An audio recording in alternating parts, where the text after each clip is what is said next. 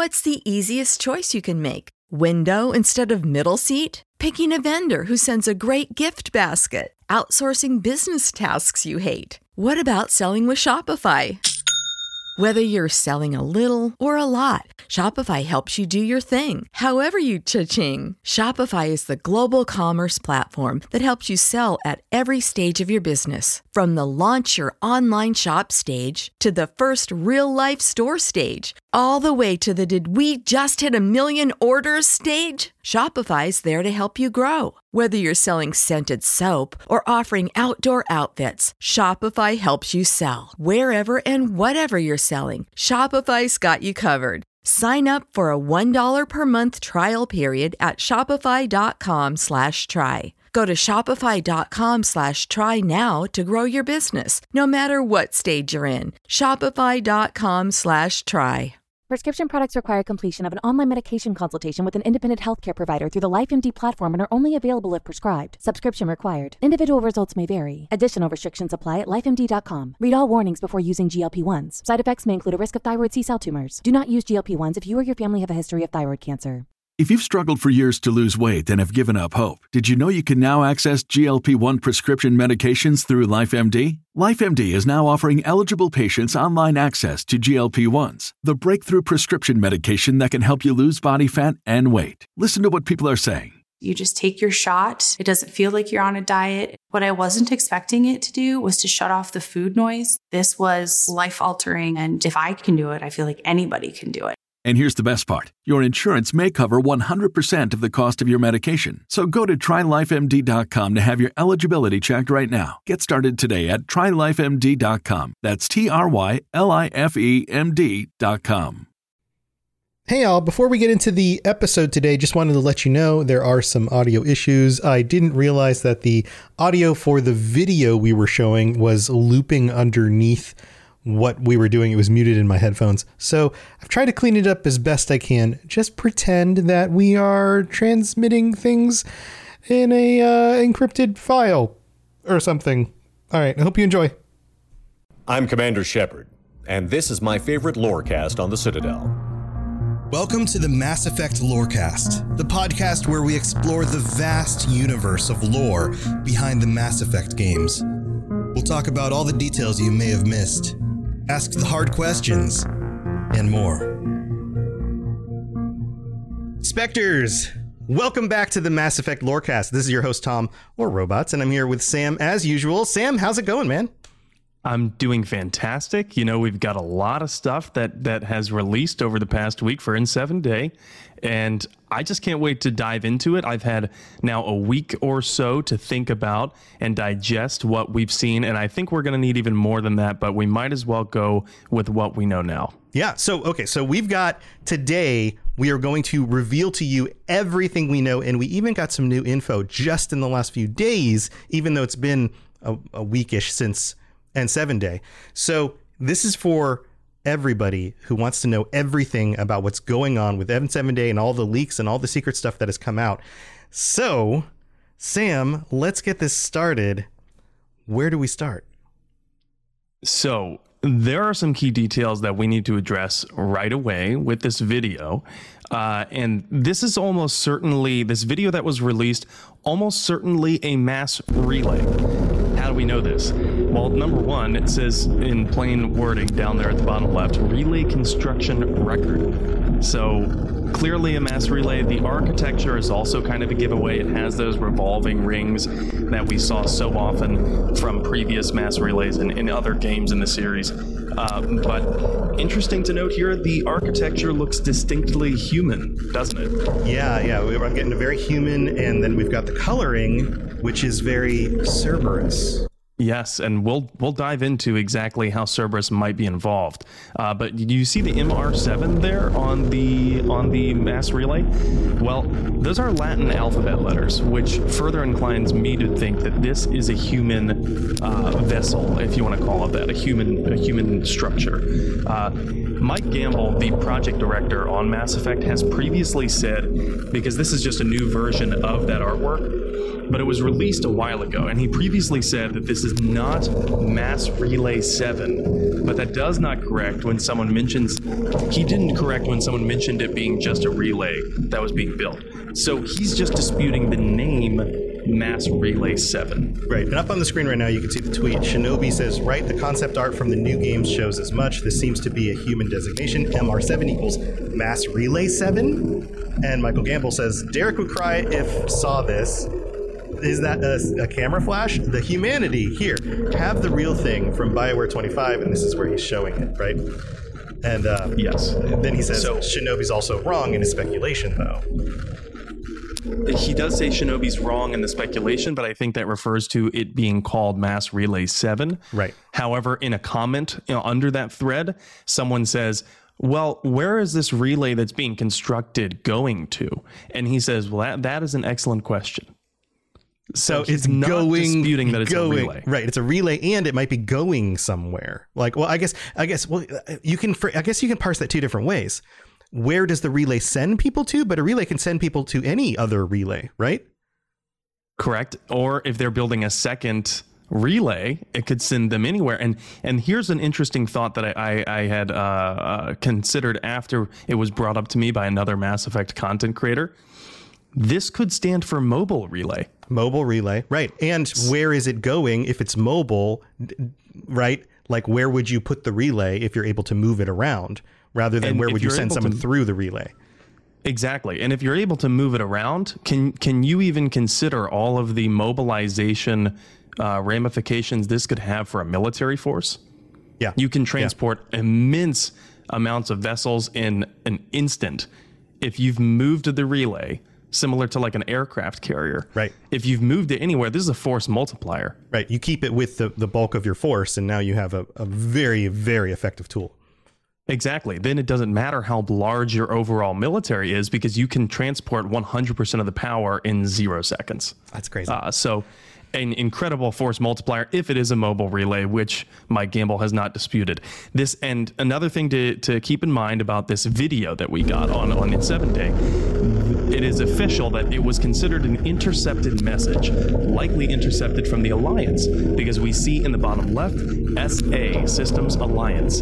So this is a message intercepted likely from the Alliance, and it's followed by --314. What does that mean? So 314, as a lot of Mass Effect veteran players know, is an incredibly significant number, because it could allude to the Relay 314 incident. That's what the Turians called the First Contact War. Right. But if you're thinking in military terms, because this is a Systems Alliance intercept, 314 could very well be a coded protocol message, sending a message to the rest of the Alliance, hey, we have a 314 on our hands, 314 over. What could 314 allude to? It could allude to, we have First Contact Protocol. So maybe this means the Alliance is pretty sure they're making first contact with the new species. Yeah. And like we've discussed before on the podcast, the mass relays are only in specific sections across the galaxy. There is a lot of uncharted space in the galaxy still. There's a ton. I think the last that we had heard, now I might be wrong, but I'm pretty sure the lore says that Citadel Council space only accounts for 2%. 2% of the Milky Way. 98%. That means there could be 50 times more races out there that we've never seen. Oh, the possibilities are endless, and we are already aware that there are species and races that are aware of Council space but would prefer to not interact. And it's not that they're antagonistic or militaristic, they just don't want to be a part of it. Right. So first contact, new race, quite likely. I want to zoom into a different part of the picture here, because not only was a video released, but in the N7 Day blog, the developers, BioWare, they released a screenshot, high quality screenshot from that video. And inside the video and the screenshot, if you zoom in to the bottom left of the relay, you can see 1, 2, 3, 4, 5, 6, 7 numbered on it.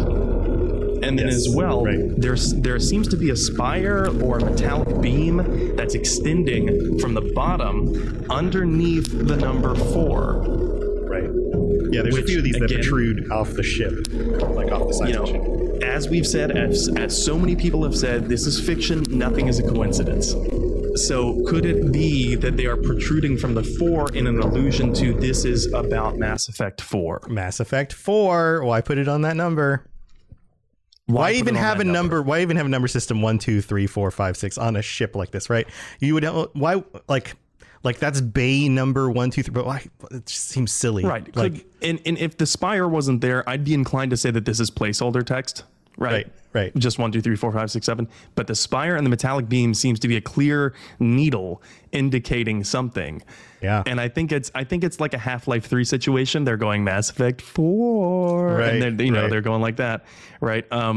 Because depending on your perspective and depending on if you rotate it around this thing, it could be under Mass Effect 5, under the 5 thing. It depends on your perspective, but it looks pretty clearly extending from 4. So next up, there's a ship that a small, much smaller ship that appears to be flying toward and approaching this mass or mobile relay, whatever you want to call it. It's a relay regardless, but it seems to be approaching it, and it has that characteristic blue EZO contrail that it's leaving behind it.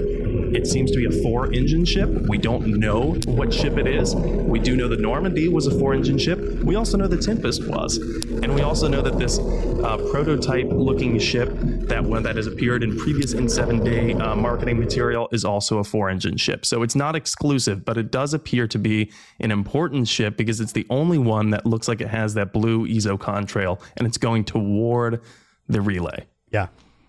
No, it definitely has some familiarity to it, we should say. Certainly. Yeah. And in that still image, of course, it's still, but in the video, you can see it approaching. And it's flying directly toward it. So I'm not sure why it is. No one knows why it is, but important nonetheless. Let's zoom into the details on the bottom left. I think this is where we get a lot of concrete, more concrete details. Number one, who is this Subnavark Soaral Zillion Jones? That name sounds inherently both Quarian and human. Jones is quite the human name. And we've never seen a hyphenated name like this, not a cross-species hyphenated name. So I'm not quite sure what that means, but I think it definitely means that Quarians and humans are involved in the next Mass Effect, and that this person could have adopted that name through marriage. They could be an adopted child of a Quarian human parent, or it could be the Geth. Because if the Geth were going to adopt naming conventions, who would they adopt them from? And they would do it for ease of communication. That does make sense. They're trying to be more like everybody else in order to fit in a little bit. Exactly. And if it's a Geth to Geth communication, they'll just refer to themselves as whatever unit number they are, right, or whatever platform they're on. Right. But if they're communicating with organics, it would make sense why they adopt organic type names, perhaps unique names that no other species holds. Right. So that would make sense. Now, you also alerted me to this file name. What is the file name when you download that video? Yeah, I don't have it up on the screen right now. What do you have? It's okay. So it's SA_intercept_Cytherium system_doc 314. Right. Cytherium system. We've never seen that system before. I double checked all my notes from the previous episodes of the Lorecast. We've never seen the Cytherium system. I don't know what it means. Could be a brand new location. I don't see why not. But Cytherium, interestingly, is also the Latin name of the genus of otters. Mm-hmm. So first contact with otters, maybe. Yeah, maybe this is the first. This is the 314. We contacted otter people. First contact protocol. We have engaged the space otters. Over. Space otter. include them with the Citadel systems immediately. We need some grubby space little otter paws off the Crucible. Otters are super cute. Let's bring them on board. All right. So you mentioned the Cerberus colors. Yes, definitely Cerberus colors. And interesting to note, I said there was a previous version of this artwork released as concept art for the next game. Now we have this newer iteration, but the background has changed. The ships surrounding the relay have changed. A lot of it has changed, except the structure itself is definitely still Cerberus colored. And there's a very real possibility of, is this after Mass Effect 3? And if it is Cerberus trying to get ahead of the ball by building back better, to quote a famous politician? Yeah. Well, if everything's in ruins, then now it's just a race to see who can claim the most whatever, like advantageous position across the galaxy. Of course. And we see that, in our own history all the time. Post-war reconstruction is a race. and it's often because there's a power vacuum, right? So Right. this would make sense given what people very quickly unearthed from the cryptic audio file in the background of that video. Originally, it's very garbled, it's static, it's not exactly clear what's playing, but fans decoded that very quickly, and we have the audio here that we can play.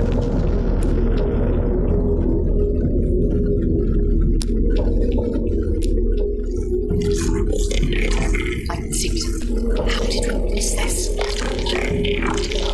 Exactly. The council will be furious. Although they should know by now not to underestimate human defiance. Perhaps was the most daring feat. Oh boy. Wow. We know that voice. So that's Liara. Again, Liara is present in Mass Effect marketing materials, so we can take from that what we will. But interesting what she says. The council will be furious. They should know by now not to underestimate human defiance. One organization comes to mind when I think of human defiance, and that is Cerberus. Of course, I'd be inclined to think the Alliance. However, the Alliance isn't involved in whatever construction's going on down there, I don't think, because this is an Alliance intercepted message. What if that ship is the Normandy? That's Liara on the Normandy. The Normandy just discovered this structure and is doing a flyby in order to investigate it. And she's sending out that message from the Normandy, and the Gigantic Craft or one of these other vessels that Cerberus runs intercepted that message on the way out. I think that's a pretty viable theory, especially considering that the Normandy, as we know, is a prototype stealth vessel. Mm-hmm. They could capture their own heat emissions and approach something like that relatively unseen because, as Joker notes, windows are a structural weakness and not always included on enemy starships. So surely they wouldn't try to approach the vessel without looking out the windows again. Well, they've done it before and it worked. So it's quite possible. I also think it's quite possible that Liara didn't send out that message, and the Geth sounds that we hear during that clearly in Geth language that we cannot comprehend. So I think it's more than likely that the Geth intercepted that message. And as we know, the Geth love surveilling every other species in the galaxy. If they intercepted that message, it would make sense why they would share that with Alliance Command.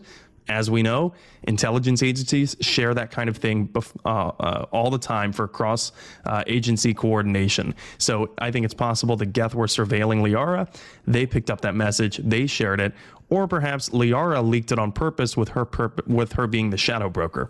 So moving on, I want to hit this point really quick. There are some ships of which appear to be arcs, Andromeda-style arcs in here. They look just like them. They have the 4 spines on the background, the solar sails. They look like they could be from Andromeda, while every other ship here looks like it's from the original trilogy. And I'm just purely looking at the technology of these ships, the freighters that are apparently working on this relay. So it raises some questions of Andromeda involvement in the next game. And the dev team has purposefully said in the past, Andromeda involvement is on the table.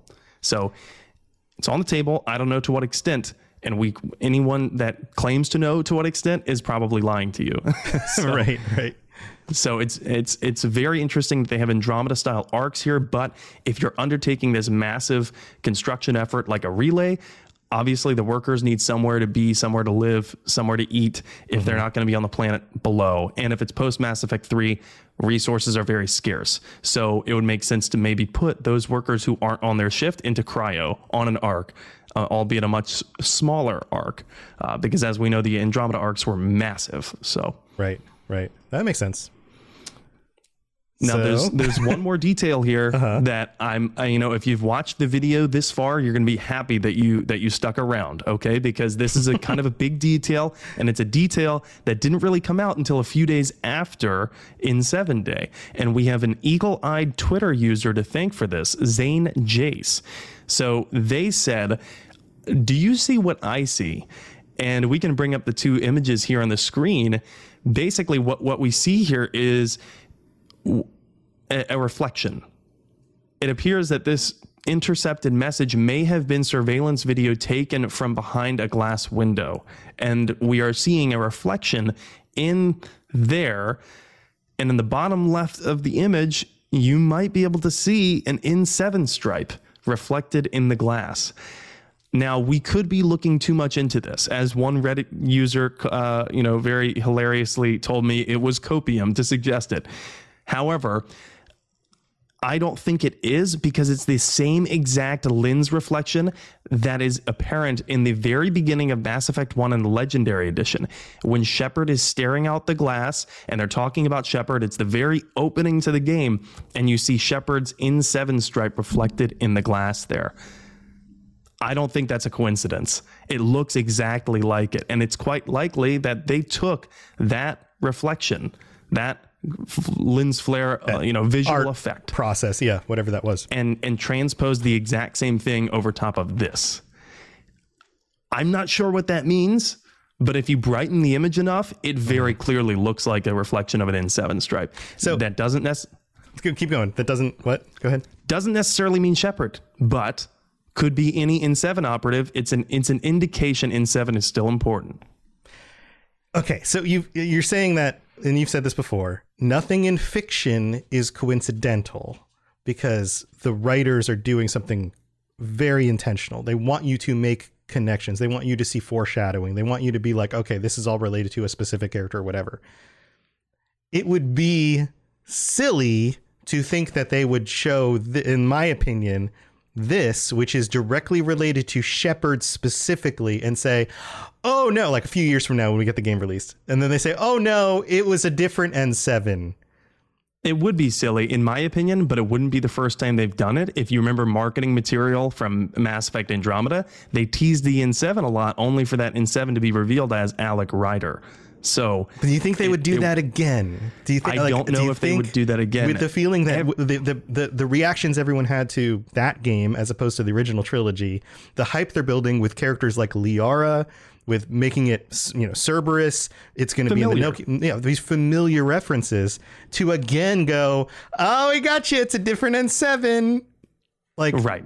I don't think so. It would kind of feel like a very unnecessary red herring for them to do that. Right. And I don't think that they would, because everything about this marketing material so far, even dating back to that trailer we got 2 Christmases ago, everything has seemed to center on the fact that they want to evoke these nostalgic memories, through images that were familiar, through things that were familiar. They want to lean back into it, and from a business perspective, that might be the right way to go, right? Because whether you like Andromeda or not, it was comparatively a flop to the original trilogy. Yeah, and it's been very heavily implied, I don't know if we have proof of this yet, that they are going to go with the destroy ending if this is a sequel, which it most likely is, and that means that Shepard might still be alive. Yes, absolutely. And you know what? I want to dissect the timeline, but I think we're going to have to do that in a separate video. All right. So tell you what, that's what we got for this video. We're going to do another video, and if you're listening on the audio podcast, this will be after the mid-break, but coming up next, check out the next video. It's about everything that we know and what is confirmed. So not just N7 Day stuff, everything we know so far. So we're going to sum it all up for you. Don't go anywhere. When you need mealtime inspiration, it's worth shopping Kroger, where you'll find over 30,000 mouth-watering choices that excite your inner foodie. And no matter what tasty choice you make, you'll enjoy our everyday low prices, plus extra ways to save, like digital coupons worth over $600 each week. You can also save up to $1 off per gallon at the pump with fuel points. More savings and more inspiring flavors make shopping Kroger worth it every time. Kroger, fresh for everyone. Fuel restrictions apply. Message coming in. Patching it through. I am sovereign, and this station is mine. I like the sound of that. All right, here we are in the middle of the show, and last week we had such an awesome guest that we didn't take a mid-break because we wanted to get in as many questions as we could. So we've got to catch up a little bit on our patrons. Thank you for your patience, patrons. We really do appreciate you. And we have some new ones. Stephen L., Jackie E., and That Spectre J. Welcome to the Patreon. Thank you for being here. And then Killian O. also upgraded as well. Thanks for doing that. And we've got to shout out our Shepard tier patrons. Kolka Shins, Kira C., Lieutenant Tocino, Shep Valkyrian, That Spectre J, our newest Shepard, and William. Thank you to all of you guys. If you are interested in checking out all the different things you can get, ad-free episodes, joining us on future episodes of the show, which, by the way, we're probably going to do this month on a different date because Thanksgiving here in the US, it's a big holiday. It hits right at the end of the week. And I'm sure all of you guys will have turkey comas come Friday night, which when we would normally be doing the episode. So the suggestion right now is potentially we do it on Monday, the 28th. Let us know what you think. I think that works for us. So hopefully it works for you guys as well. It also goes back to the original date that we would do it, or the original day of the week. So let us know. 9 p.m. Eastern, 6 p.m. Pacific on the 28th. And go to patreon.com/Mass Effect Lorecast if you want to check out all the different things you can get, including shirts and all sorts of fun stuff.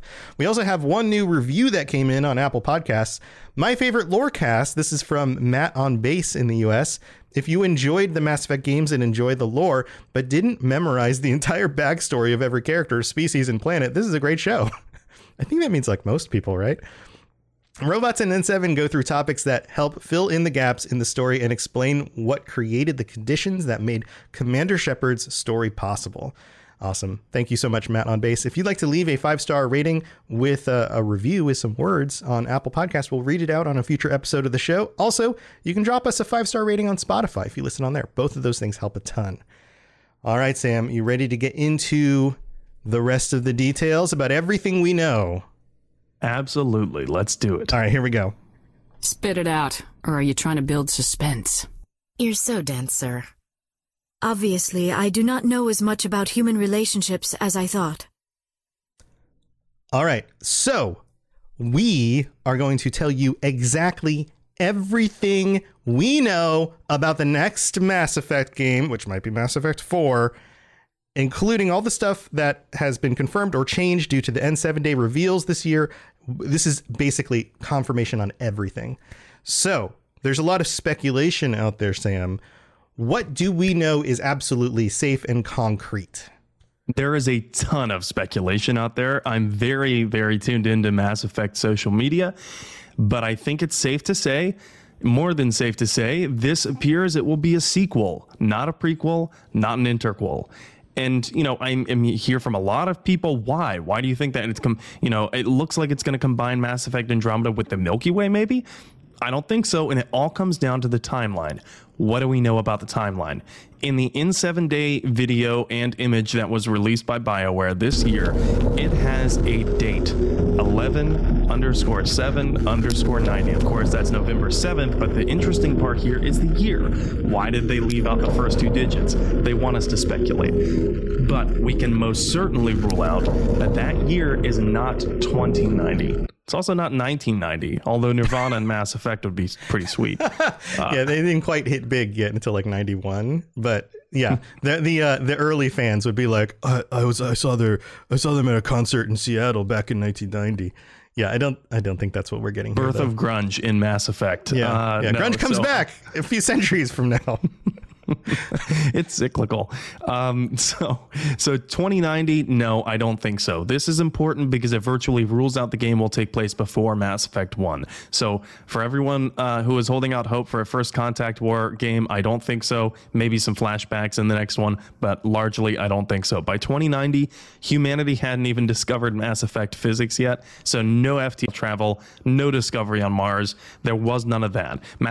Humanity was not part of the galactic conversation when it came to geopolitical affairs. Mm-hmm. So 2190, 2290, and hell, 2890. Maybe my guess is 2190 because Mass Effect Andromeda began in 2185. That's when the Arks set sail. Of course, it took them 600 some years to actually reach Andromeda. Yeah. But that technology was still from 2185 at the latest Milky Way technology. So 2190 makes sense because it's in the reconstruction period after the original trilogy, that being 4 years after Mass Effect 3. And regardless of the ending that you picked, this is the interesting thing to me, because there's so much debate of, they're not going to canonize an ending. How could they canonize an ending? Or if they are canonizing an ending, it better be mine. Well, regardless of that ending that you picked, you're either going to have dead Reapers or you're going to have Reapers who are around and cooperative. So either way, you can reverse engineer those relays that were destroyed, making building a new relay entirely plausible. They built the Crucible in like 4 to 6 weeks, and that had never been done before. Yeah. Yeah, they're going to have the know-how, the ability, and more importantly, the drive to do it and the need to be able to get out across the galaxy again. Was that a pun? Was it an intentional pun? Drive, FTL drive, Mass Effect it wasn't, drive. It wasn't, but I'll take credit anyway. We'll roll with it. So the other thing is, yes, like you said, there's no impending doom. So it seems kind of plausible that people would be able to work faster without the constant threat of genocide lingering over their head. So there's that. We know that, I think, about the timeline. It's safe to say not a prequel, not an interquel. I was terrified that it was going to take place at Mass Effect 2.5, maybe, the two years where Shepard's dead. Yeah, I don't think that's going to happen. No.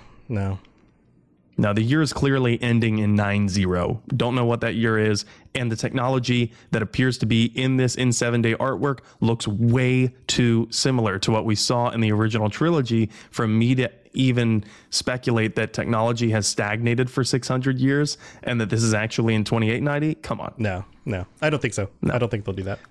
Okay, so next point, something we definitely know. Even more than that, this part has been confirmed by BioWare. It's single player. It's not multiplayer. There may be a multiplayer game mode, but the primary aspect of this game is single player. And like you said before, this makes sense because they're leaning into what worked, what fans loved about this series. Right. Most people played the single player. Some people did the multiplayer. So give them a single player and then maybe tack it on later in a DLC, or maybe make a whole other game that's very only focused on multiplayer.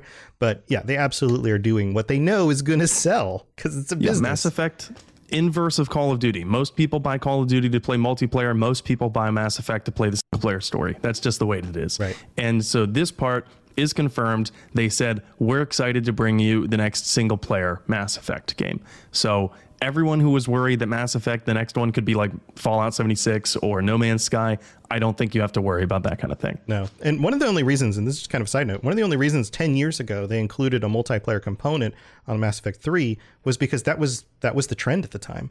The thought was, if we include multiplayer, then one, we get people continuing to play the game more often, so they're going to buy other stuff. And then two, it also makes it harder to pirate, because you can't play the multiplayer with the pirate version of the game, because when you log on to servers to play multiplayer, it's going to, you can always find workarounds, but for the most part, for the average user, it's a lot harder to pirate the game. So yes. And we also know that this next game is being developed in Unreal Engine 5. Yes. I am so psyched for that. I mean, you've seen a lot of stuff from Unreal Engine 5, of course, from different games, but it looks fantastic. No, it's very capable. It also will cut down on development time because they don't have to focus so much on developing the actual engine of the game. I'm sure they'll tweak the Unreal Engine 5 in ways that they need to do what they want to do. But that means faster development, and it's a very capable engine. I think it's going to look awesome. Right. It's not going to be like Starfield, where they built that engine from scratch, they said, right? Well, they basically took the Creation Engine, which is the Skyrim and Fallout engine that they've been using for years, and they've continued to iterate on it. So it's like a car. So like maybe from Skyrim to Fallout, they replaced the tires and the gave it a new polish on the outside, right? For Starfield, they've basically now gutted the entire thing. Like technically, there's no component that hasn't been upgraded or changed from the original engine. It is still the Creation Engine, it's Creation Engine 2, but I mean, it's Theseus' ship question. Like, how many planks of wood do you have to change before it's a completely different ship, right? Yes, and this is not part of the engine discussion for Mass Effect, because it is Unreal Engine 5. Right. And so, like you said, they're going to tweak things that are going to work better for the game, but overall, brand new engine. And it's not the Frostbite engine that Mass Effect Andromeda used. Right. And I think that engine is to blame for a lot of the visual quirks that people did not like the "my face is tired." And and the terrible animation quirks from that game. There were a lot of things to blame, I think, on the Frostbite engine and trying to mash that into a RPG heavy game. We don't have to worry about that. Unreal Engine 5 is the engine for this next game, and it looks fantastic. If you haven't seen stuff, go look it up. We also know there's Mass Effect veterans coming back for the development on this series. We've known for a while now, Mike Gamble, the project director, he's worked on previous Mass Effects. He knows what's up. He knows, he has that contextual knowledge of the game series. I think we're in safe hands with him. I just learned recently from this N7-Day blog post that Parrish Lay is now the new the creative director, franchise creative director. Now, if you are a Mass Effect fanatic, you might recognize this name, Parrish Lay. He's the mustachioed man who was well known for being the Mass Effect 3 cinematic director. The cinematography in Mass Effect 3 was incredible. Mm-hmm. It was amazing. It made that game have such poignant, impact, right? Yeah. So I'm very encouraged by this. The fact that they brought the cinematic director for Mass Effect 3 and now he's working on the next game. Can you imagine how great that's going to look on Unreal Engine 5? Yeah, or at the very least, it's just going to feel right. It's going to feel familiar. It's going to feel like, oh, this is what Mass Effect feels like because it's the same guy doing the same stuff. Exactly. And now he has even greater purview over the entire series. And there's also some new and tenured game devs who are joining the team, and they've hired a mission director who used to work on Mass Effect Andromeda. Her name is Jess Hara Campbell.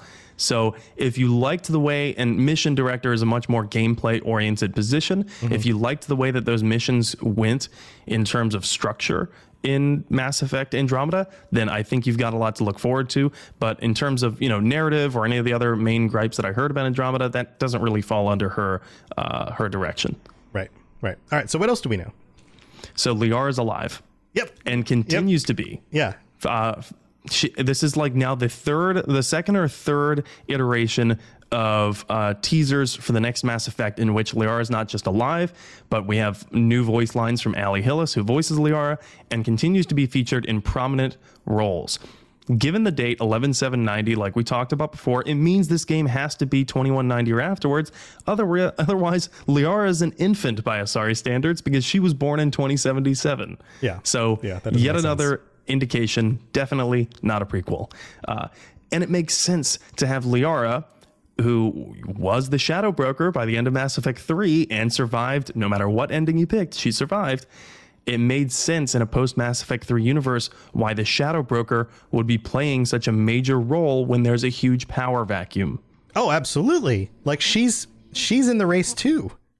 She is the power broker. Right. We talk about this in like previously, but like if Cerberus is here with the N7 reveal and they're making a mass relay, then it's absolutely in her interest to be like, okay, what are they doing and how do I counter it? Right. And maybe the next Mass Effect you're playing as a protagonist. Don't know who the protagonist is, but what if you're trying to make peace and stabilize the galaxy between all of these different warring factions that are trying to assert control over this power vacuum in the Milky Way? And who's caught in the middle of that? Liara. Maybe you're not going to be friends with Liara. Yeah, maybe there's some things she's doing that are dubious now, and you're just like, okay, listen, you're going to cause problems. You're going to create wars.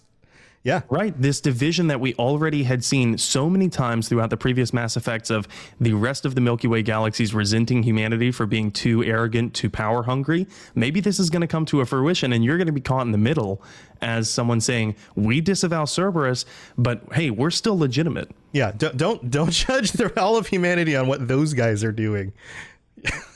And man, that seems so poignant with today's political sphere. God. But yeah. There's also familiar technologies and Milky Way races that have been released, not just in the video that we saw, not just in last year's N7 Day, but some artwork that has been released by the BioWare Mass Effect team. And one of those that I want to bring up is this artwork that was tweeted out by Mike Gamble. And we can see here a number of things. We can see sky cars. The sky cars look exactly the same as the original trilogy, indicating that I don't think too much time has passed since the original trilogy's end, because clearly I think sky cars, primary modes of transportation, once you're in a hub, those would probably get some substantial technological upgrades if you were passing 100, 200, 300 years, right? Yeah. So they would look different, but these look identical. We also see a Turian here in the foreground, and if you zoom in there, it looks like the Turian is wearing a breathing apparatus. You can see a blue electronic light and a pipe or some type of tubing coming from his back and onto his front, and it definitely looks like a breathing apparatus there. So Turian, familiar Milky Way race, going to be appearing in the next one. If you zoom in a little bit more in the background, we see what looks to be a Salarian also wearing a breathing apparatus, and a Krogan facing away from the camera with a tube coming from his back to his front. So perhaps, environmental hazards are going to be a matter in the next Mass Effect. We don't know exactly where this artwork has taken place, but we do see some newer looking technology with some spires and what would appear to be maybe, Mass Effect technology powered space elevators. The beams extending upward, they look exactly like the beam at the end of Mass Effect 3 when Shepard's rushing toward the beam to be, beamed up to the Citadel. So, in a post-Mass Effect 3 world, I think the races would probably look at that technology and say, hey, we have instantaneous space elevators. We should use those. Yeah, that seems handy as well. Quite possible. And, this planet looks very Omega-esque with the exception of some smooth, Asari-looking architecture. However, there are apparently hazardous conditions that are requiring multiple races to use breathing apparatuses. So I'm not sure where the setting is there. Second piece of artwork, we discovered this. It looks like a generic promo favorite store in the Citadel, right? Mm-hmm. And it's in the N7-Day blog. But if you zoom in a little bit, you see the Citadel, clearly the Citadel, and the Citadel arms extending toward the viewer. However, there's no Presidium Tower. There's no council chambers right in the middle of that center Presidium ring. That makes sense in a post-Mass Effect 3 world, or galaxy rather, because the Crucible would have annihilated that when it sent off its final blast, right? So no Presidium Tower. And for tens and tens of thousands of years, for as long as we know before Mass Effect 3, Citadel Tower was always there. So not quite sure what happened to it, but it's not there in that image. And there also appears to be a moon. Yeah. I mean, just looking at it, it appears like maybe there's a planet in the fuzzy looking background, and then there's a moon up closer. Is that what you gather too? Yeah, that's exactly what I gather. You can't really tell what the planet is in the background, and I think that's intentional, but very clearly a moon or a small orbital body. It's very small compared to the Citadel. And last we knew in Mass Effect 3, the Citadel was in orbit around which planet? Yeah. Our planet. Yeah, maybe that's Earth. Maybe that's Earth and the moon. Maybe that's Earth. Yeah. And maybe that's Luna. So I'm not sure, but very sneaky of them to put that in there in what would appear to be nothing more than a link to the BioWare store. So very interesting there. I think, this is we're getting away from concrete. This is my speculation, but I think there's an ample amount of evidence to suggest that this is, I'm not sure how long after the original trilogy, but it is post Mass Effect 3. Mm-hmm. Yeah. It all seems to be adding up to that. Exactly. And, we've mentioned Cerberus. I think people are probably getting bored of us mentioning Cerberus. However, I think Cerberus or the remnants of them are likely to be a key player from what we've seen so far. You combine, the Cerberus colors of this relay being constructed.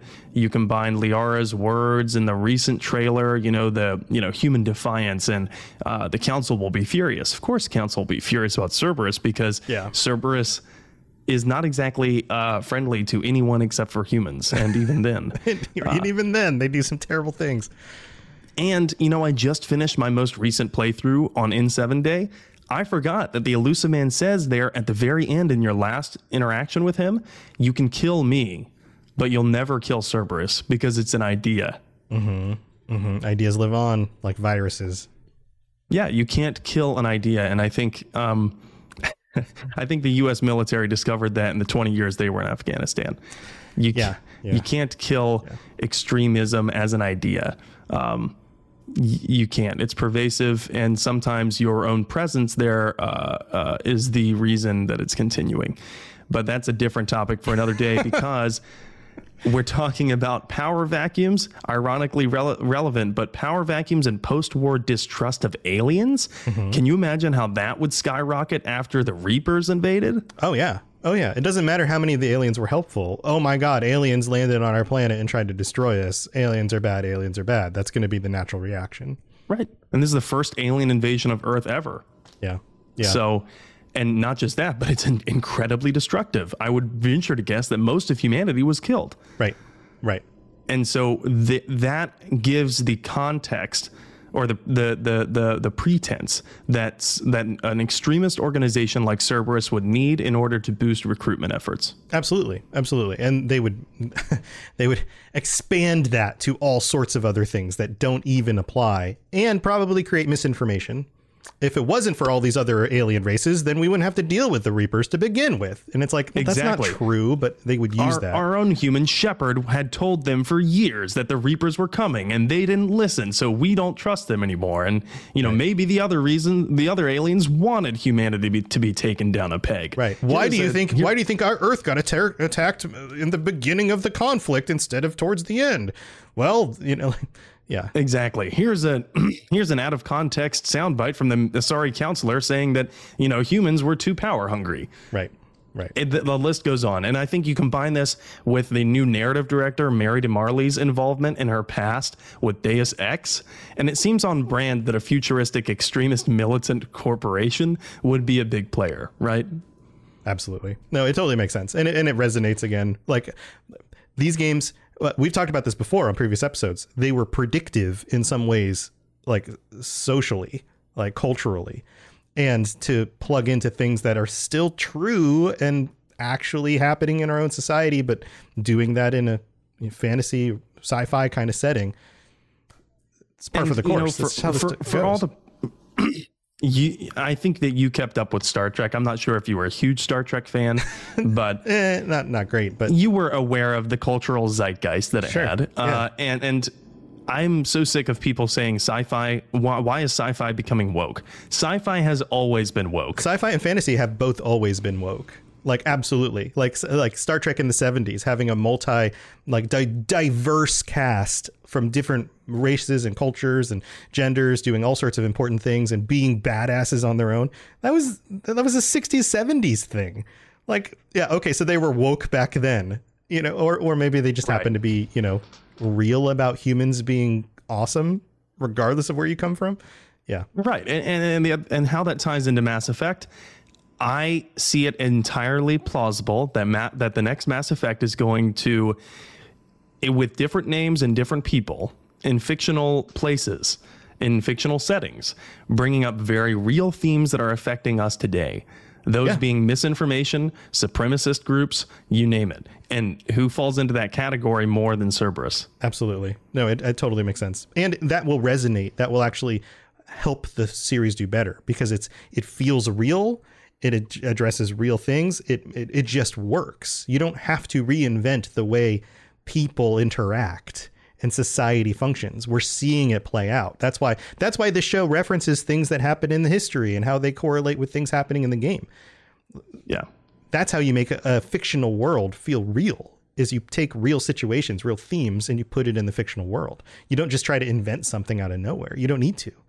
Exactly. And if there was a sci-fi game with no social commentary on what we're going through in our real life, it would likely feel too alien, ironically. Right. Or not real. It would just not feel real at all. Like, imagine not having a power vacuum and not having extremist groups do things. It would be like, why don't they have that? Wouldn't that be a thing? It'd feel too utopic. It would feel, too utopic, and it would not feel plausible at all. The backlash you'd get from people later on would be, why are the writers so bad? Right? Yeah, well, we heard that once before with Mass Effect Andromeda. But, looking back on the past and 2 Christmases ago when we got that first official teaser trailer, and actually it was the subject matter for which we did our first episode of the Lorecast. Mm-hmm. I think we can look back on that with a lot more clarity now, because the big question we had back then was, is Shepard alive? And I think the big question we have now, looking back on that and knowing what we know now, is how much of that original teaser trailer was actually copacetic, because the game is still in pre-production right now. Yes. Back then, I don't think it was even in pre-production. I'd be surprised if they had a one-pager on what they want the story to be. So back then, now looking back at it, I don't think that we can deduce a lot from that original teaser trailer, the one with Liara picking up the N7 helmet plate from the snow and dusting it off. I think they were just summoning images that were familiar to the players. They were kind of saying, oh, you remember this? You remember this? And hyping up the series before Mass Effect Legendary Edition dropped. just to let everyone know we are aware of what you loved about the series. We know that you love it, and you've got more stuff that you love coming. Right. Yeah. All it would take is them saying, when does it take place? Who is still alive? And what is meaningful to bring up in a trailer? And then you make the trailer. That's it. They don't need to have it all fleshed out yet. And they didn't even have all of those details fleshed out. So, and they didn't need to. And I think that they've been tiptoeing a very fine line. And I think that their marketing team, God, I don't envy their marketing team, because they have to make sure that they're not getting ahead of the development team, like we saw in Cyberpunk. Yeah, absolutely. Yeah, there's a balance there. Yes. Yeah.